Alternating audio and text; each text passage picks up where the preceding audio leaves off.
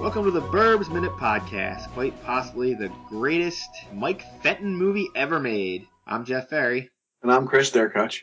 And this week we're covering minute 28 of the Burbs, which begins with Rumsfield saying, "That can be arranged," and ends with Ricky and his girlfriend sitting up. Alright, so we're into minute 2 of Mission Impossible. Yeah. And all we're really doing is spying on our neighbors at this point. It's exactly what we're doing. Yeah, and not hiding particularly well. No, I don't know how anybody didn't see him yet. They're in a very, very well-lit neighborhood, and they're hiding. The only one really hiding is Art at the beginning of this minute. Yeah. He's at least kneeling down behind some trash cans. The other two are just having a conversation. He's definitely hiding better than he was when he was standing behind the tree on the wrong side. Yeah, and I can definitely see, in the one, looks like the close-up front shots is when, like you mentioned last minute, Rumsfeld's hair is all crazy. Yeah, it's standing straight up, and then the beginning of this minute, it's just, it's fixed. Yeah. And then, when Mark's back there breaking Ray's stones, Art just lets out a nice little chuckle. He's just like, ooh. But it struck me as so natural. Like, I'm guessing that's probably not in the script. It probably really just caught him funny. Yeah. I'm like, yeah, that was a good one. You got him there. Good burn. Yeah. So, just to prove that the Klopeks have no situational awareness of what's going on, they got these three morons out there. They know people have been watching their house. They know someone came up to their house today. Yeah. So as we said earlier, maybe this is not the time to be running the loudest thing in your basement of all time that wakes up the entire neighborhood. And sends out flashing light. Yeah. Because they apparently never thought to buy blackout curtains. Yeah, so, this is the minute where, right before this, the noise really starts, Ray mentions burning a cross in their front lawn. Yeah, that's nice, by the way. Hey, Ray, I don't think anybody really suggested that. Ray, what's your problem? Yeah. If you're that upset, if you think what they're doing is that wrong, like that it's equivalent to burning a cross in the person's lawn, you should probably just not be involved.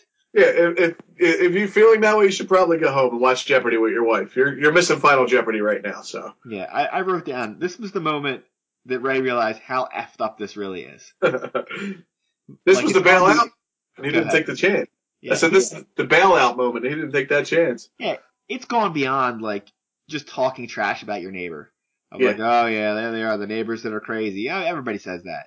You are actively stalking your neighbors at this point. Yeah, so they set up a generator that is just a little bit less loud than like an airplane landing on the street. It's really, like, at one point they reach up and everybody holds their ears. Yeah, so they're staring, and it starts out like the normal level, about the level that it was when Tom Hanks heard it. Right. They're saying quiet. You hear that? Like they gotta stop talking so they can hear it. But then it quickly starts getting louder and louder and louder, even to the point where even if you weren't outside, you'd have heard it. Yeah, you would have heard it inside the house. Yeah. Yeah, it has I'm trying to describe how it's so bright. That's when Ricky and his girlfriend dive down to the ground to avoid it. Yeah. And you can see the shadows that it leaves on Ricky's house. It's so bright. Yeah.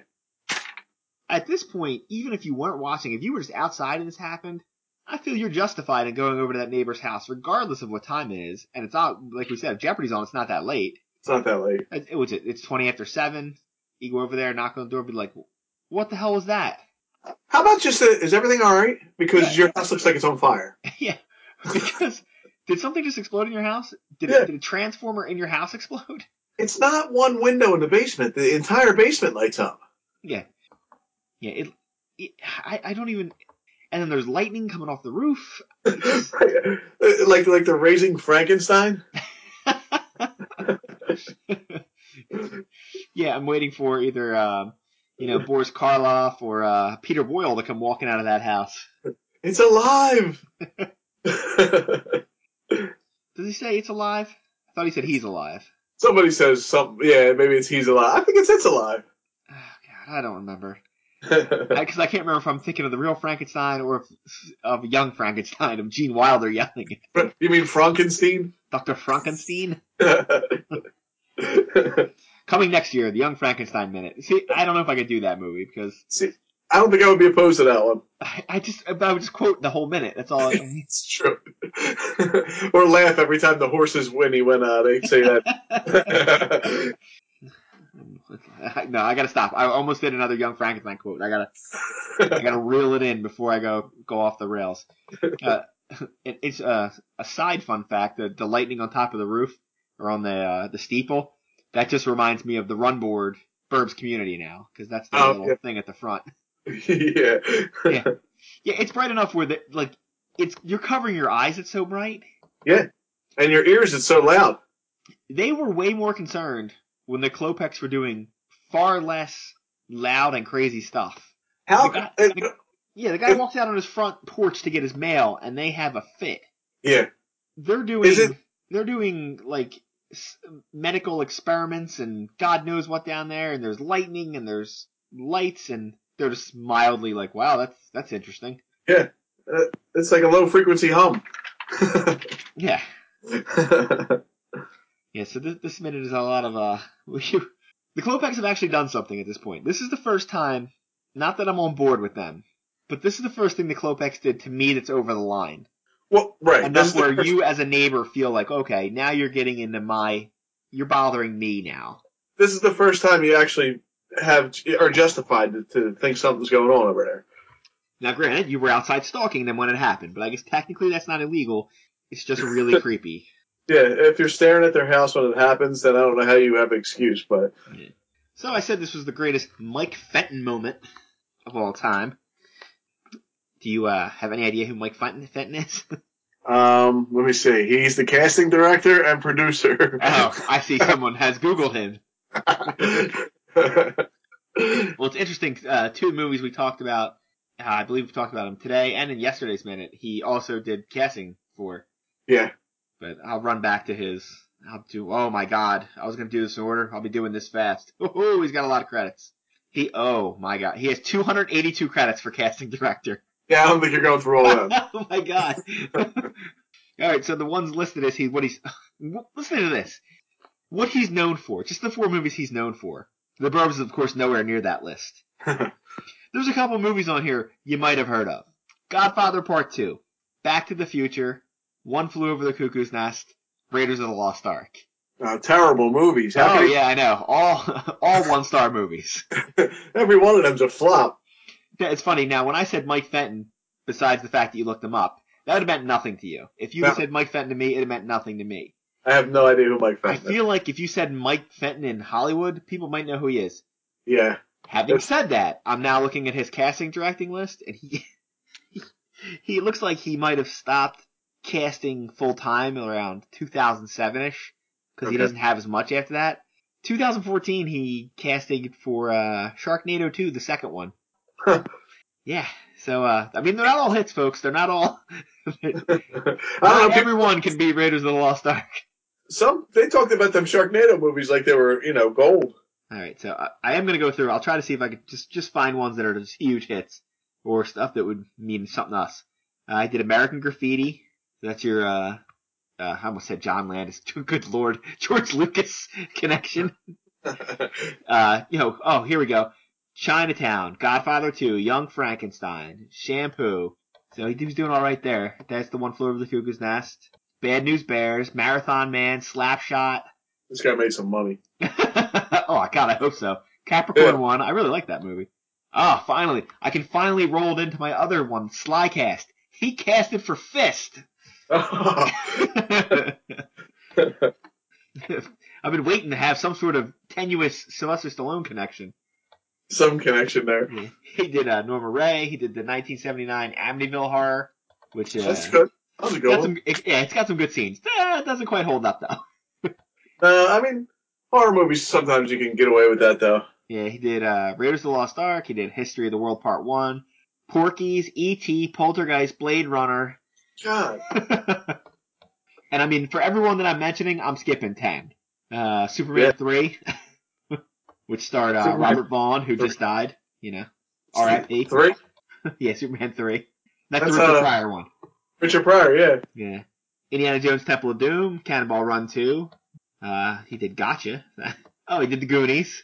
Goonies, wow. Back to the Future, Enemy Mine, Amazing Stories. He always has he'll have a group in a row of good ones, and then he's got a bunch of other garbage ones mixed in where he's got to pay the bills. So he went for quantity and just pulled some quality out of that. Yeah. That's what happened there.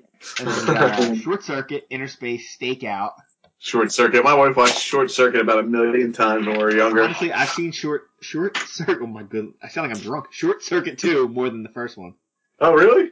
I think it was one of those HBO movies that was on all the time. Running on HBO, yeah. God, he did Arthur 2. Now, all the ones I mentioned got us up to the Burbs. All right, I'm really flying through now. He did Last Crusade. He did Back to the Future 2. I'm not even going to slow down. Back to the Future 3, Total Recall. Any big ones? Ladybugs. That classic movie. Yeah, I don't know what that is. You don't know Ladybugs? Oh. Rodney Dangerfield is a girl soccer coach. Oh, yeah, I do remember that one. I don't know that's what that was called. He did Congo, which is an awesome movie. I really love Congo. Dante's Peak, Second Civil War, Lost in Space. Wow. I almost mentioned a couple movies, but they're not. And then we start doing some Dinotopia. It looks like we're starting to fall apart. And then he just kind of stops. It's like he goes up to 2004 to 2007. He kind of does some garbage, and then he just stops. I guess maybe he just made enough money. Yeah, I'm super rich. I'm done. I don't need no more money.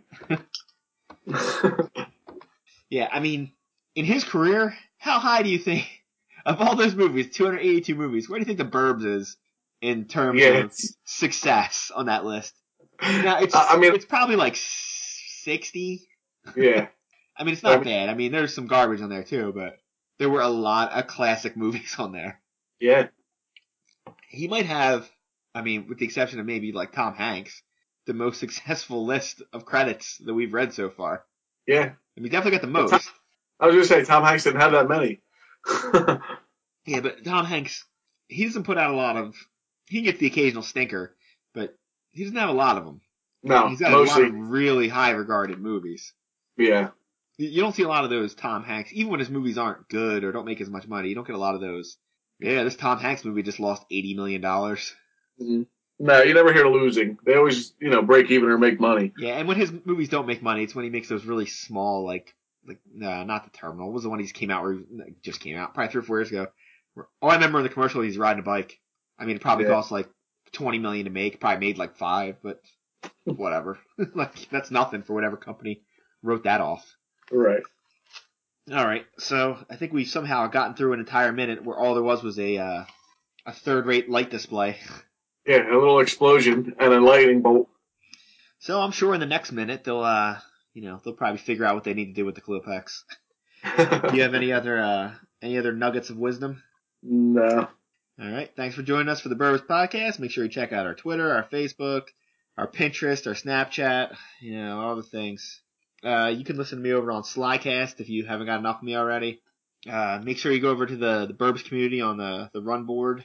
I was going to mention that too since you brought it up earlier. Yeah. And there's, like I keep mentioning, there's a lot of minute podcasts. A lot of them are on movies by minutes, but not all of them. There's other ones too. But one that is on there, the Jurassic Park Minute. Another Spielberg movie. Spielberg movies are pretty good for the minute format because he does a lot of stuff. The problem is you do a Jurassic Park Minute. Do you run through all those Jurassic Park movies after that? I guess you have to, right? Oh, I don't know. Listen, there's a reason why I did the Burbs. Right, exactly. The Burbs doesn't have a sequel. Yet. Listen, Colin Hanks, I'm talking to you right now. Right. Burbs sequel. We're bringing the Burbs back up in popularity, so we might actually get a sequel. Yes. Colin Hanks, call me. I'll write you a script. Maybe your dad does a cameo. Maybe not. I don't know if we could afford him. I was going to say, only if you can get him to do it for free. Yeah, only if they'll do it for free. Do you have like a family discount plan or something? Can we pretend like we're having a wedding in the park and have him stop by? That's what we'll do. Oh, he seems like a nice guy. He'll probably just do it, right? He's not going to ask for that $20 million. All right, so that's all for the Burbs Minute podcast. Keep an eye on your neighbors and stay safe, neighbors.